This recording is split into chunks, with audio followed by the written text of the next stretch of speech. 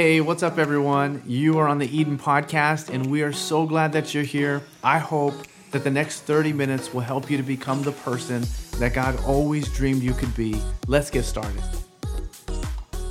Hey, what's up, everyone? I want to welcome all of you who are joining us online today. It's so good to be here with you. If you're part of the Eden family, as always, we want you to know we have so much love for you.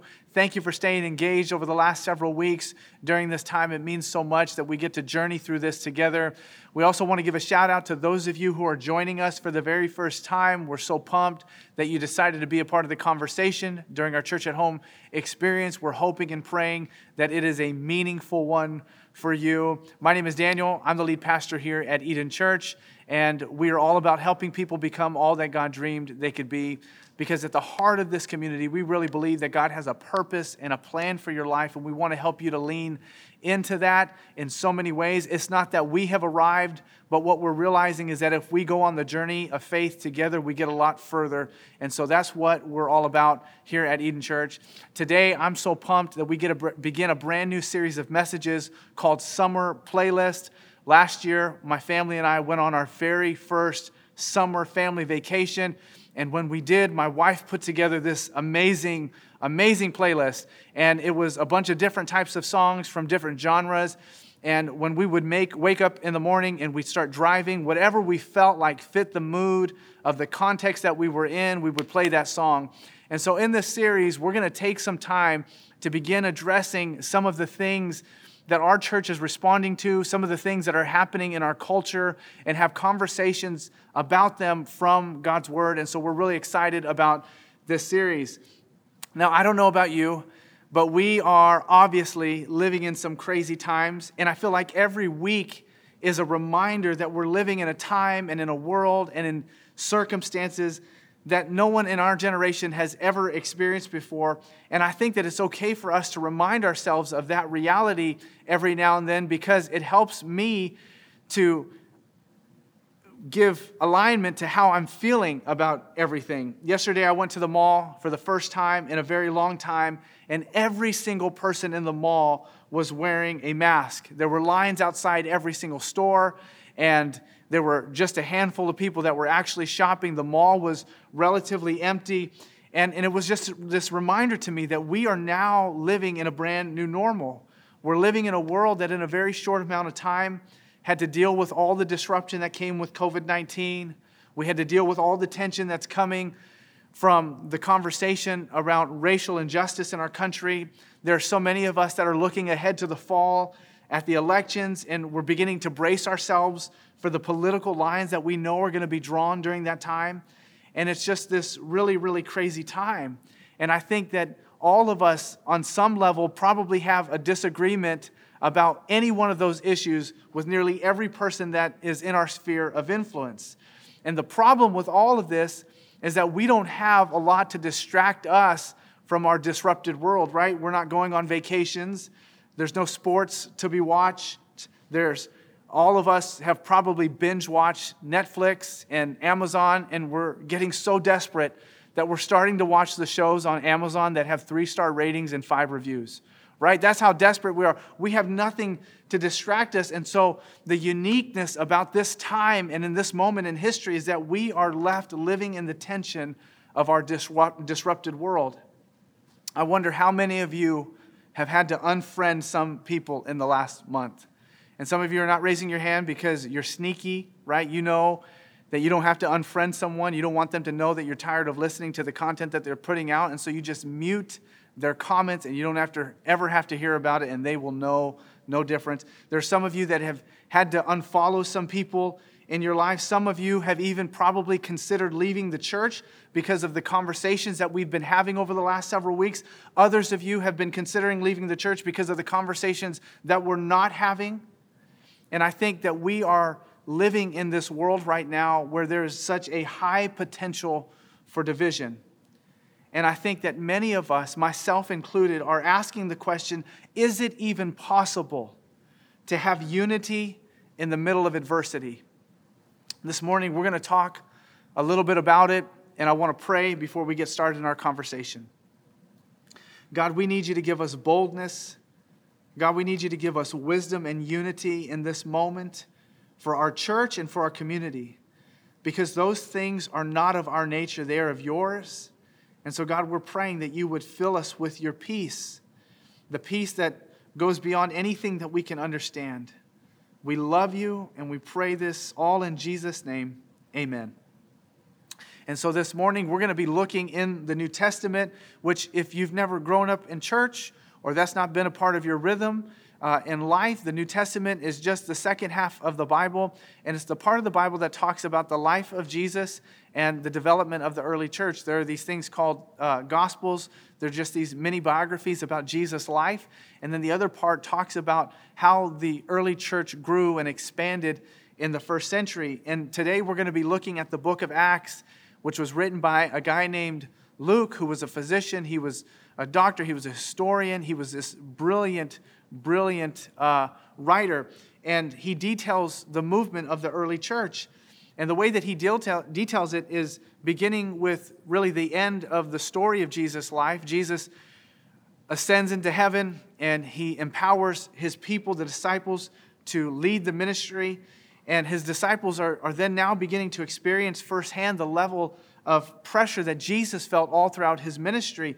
And we read that as they go out and they perform miracles and they give hope to the community around them, that they're starting to experience some of the pushback from the religious leaders in that community. And we see that after they're arrested and sent to jail, they begin praying for God to give them boldness to continue to do what God has called them to do, to continue to lean into the purpose and the calling that God had created for them. And so this is where we pick up this morning in Acts chapter 4, verse 32 through 36.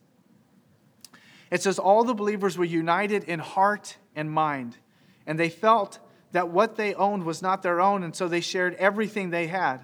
The apostles testified powerfully to the resurrection of the Lord Jesus, and God's great blessing was upon them all. There were no needy people among them, because those who owned land or houses would sell them and bring the money to the apostles to give to those in need. For instance, there was Joseph, the one the apostles named Barnabas, which means son of encouragement. He was from the tribe of Levi and came from the island of Cyprus. He sold a field he owned and brought the money to the apostles. Now, if you've grown up in church and you've ever wrestled or examined this passage at any length, what I'm about to say may sound a little bit controversial, because I actually think that this passage has more to do with the unity of the church than the generosity from the church. And that's not typical. Even in my own Bible, the subheading says that the believers shared their possessions, as if that was the main focus of the passage. And I think that a lot of people look at this passage and they focus on the generosity because it really is this beautiful description of the culture and the heart of this church, that they would sell their possessions, they would sell their land and their homes so that they could provide for the people who were tied to this community that were in need. And I think what was so beautiful about the generosity that was being demonstrated in this community is that we're beginning to see that this community saw the needs of the people around them as more important than their own status, more important than their personal bank account, more important than their own level of comfort. And it really is interesting to think about where the generosity came from. If you look at the sequence of Luke's writing, he says that they were united and then they were generous. They weren't generous so that they would then become united. Generosity was the byproduct that flowed out of their unity with one another. And I think that's a really important distinction, because it tells us that generosity is what comes out of deeply connected relationships. And the way that Luke describes the unity, he says it was a unity of heart and a unity of mind. Cardia is the Greek word for heart, and it's referring to your passion and your cause, your purpose. And then when it talks about the mind, it's the word psyche, yourself, your will, your motivation. Maybe some of you have heard some of the young people in our culture use the phrase ride or die. I realize it sounds violent, but it's in reference to close relationships, right? Ride or die means to be united in heart and mind. Your ride and die people are these people in your life who you can feel with and who will go with you wherever you go. And that's what Luke was saying about this early church community. They were united in heart and mind to the point where they were sacrificially generous to one another. And what makes this statement so powerful is to understand the context in which it was happening, because it was not easy for them to remain in unity given the unique circumstances that they were living in. They were living in the middle of deep persecution.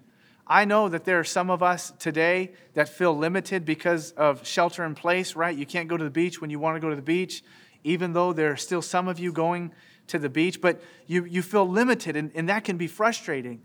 But imagine living in a culture where your religious beliefs were being attacked to the point where you were arrested, you were being imprisoned, you were being physically threatened, you were leading this movement that the rest of the culture that had yet to awaken to. That's what this group was living in. They were painstakingly pushing against the grain of their culture. And there was a lot of adversity in their life that probably caused a lot of stress. They were probably feeling overwhelmed and pressured and tired. And I don't know about you, but if anyone in this group was like me, when you feel overwhelmed, stressed, pressured, or tired, there were probably so many different opportunities to lash out at people and cause division. Not only was there adversity and persecution in their life, but they were living in a really diverse community economically. There were some people who had a lot, and there were some people who had very little. And one thing that we know about culture throughout history is that economic disparity has been one of the strongest segregators of people in any culture at any time. And you and I know this firsthand, right? Most of us hang out with people who are in similar income brackets that we are, because when you are in a similar income bracket, you have more in common with those people. Why? Because you're going to the same stores and buying the same thing. You are sending your kids to the same school. You're eating the same type of organic food on avocado toast that everyone else is eating. You're going on the same vacation. You're posting the same pictures to Instagram.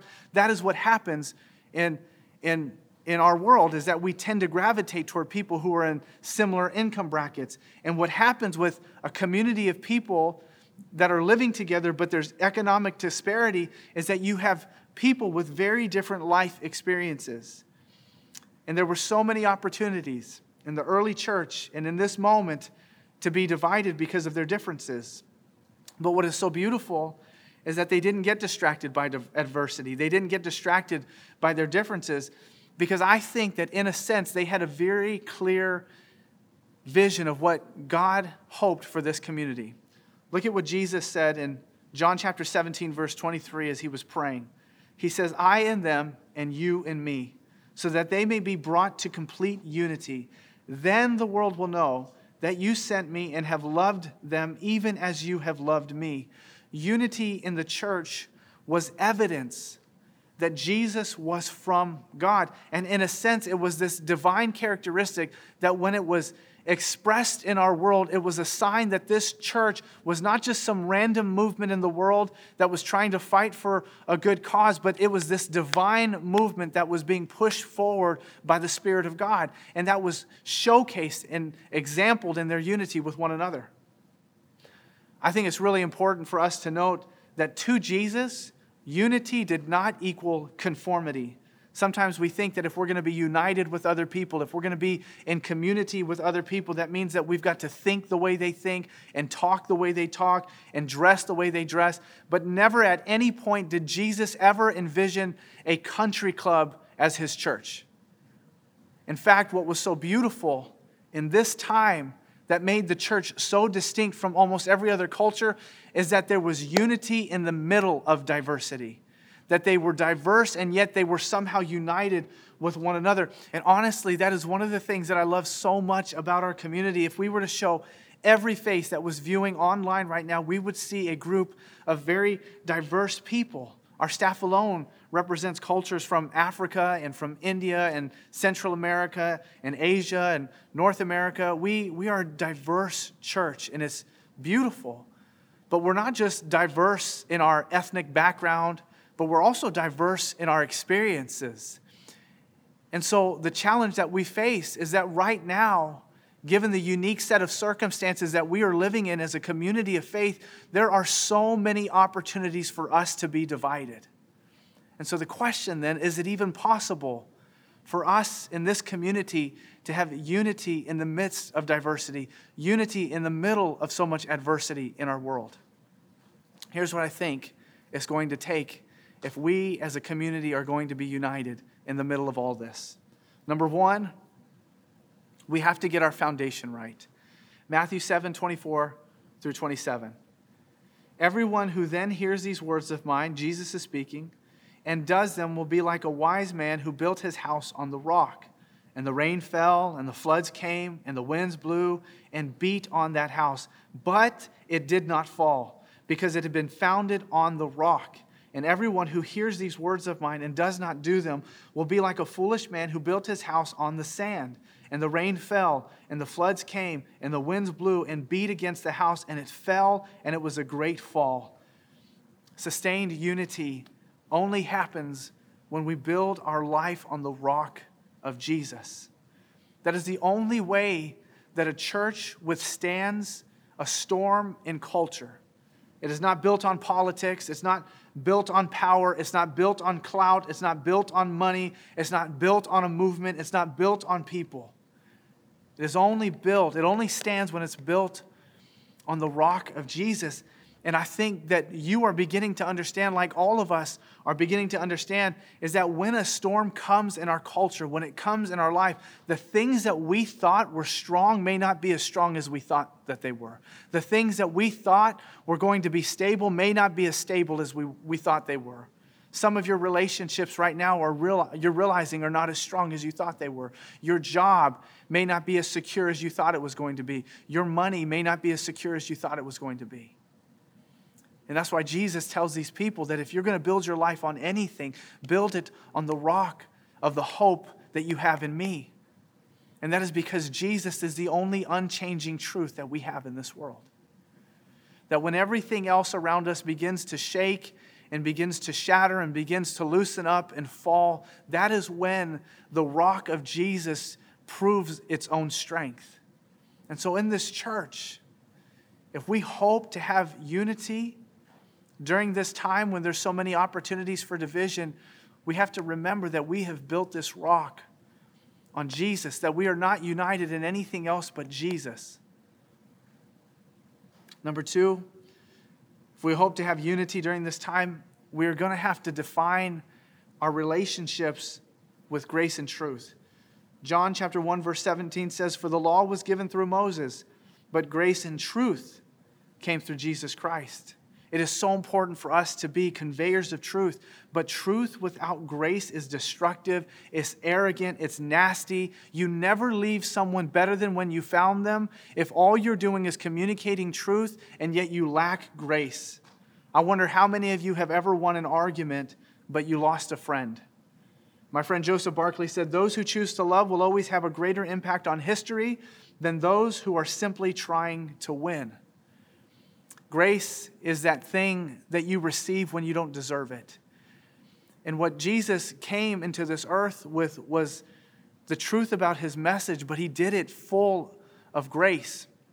I wonder if you've ever had the experience where you were driving down the road on the freeway and some car passes you and you're driving with your kids and you're upset about this car and you're so frustrated at it. And then a mile down the road, you see that they've been pulled over on the side of the road and you kind of want to roll your window down and say, "Yeah," right? Because that person got truth. They got caught in their crime. But have you ever then had the opposite experience where you're driving down the road and you start seeing the lights flashing behind you and the car is pulling up tight to you and it's a police car and you get pulled over and all you can hope in the middle of this experience is that the cop would give you grace? It's funny how we love when other people receive truth and yet we want grace for ourselves.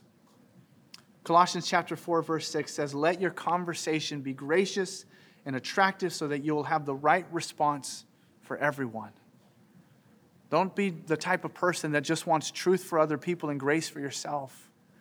Be the type of person that can extend grace to someone who has had a different life experience than you have. Number 3, we have a common enemy. Ephesians chapter 6 verse 12. For we are not fighting against flesh and blood enemies, but against evil rulers and authorities of the unseen world, against mighty powers in this dark world, and against evil spirits in the heavenly places. We are not each other's enemies. We have one enemy, and it is not one another.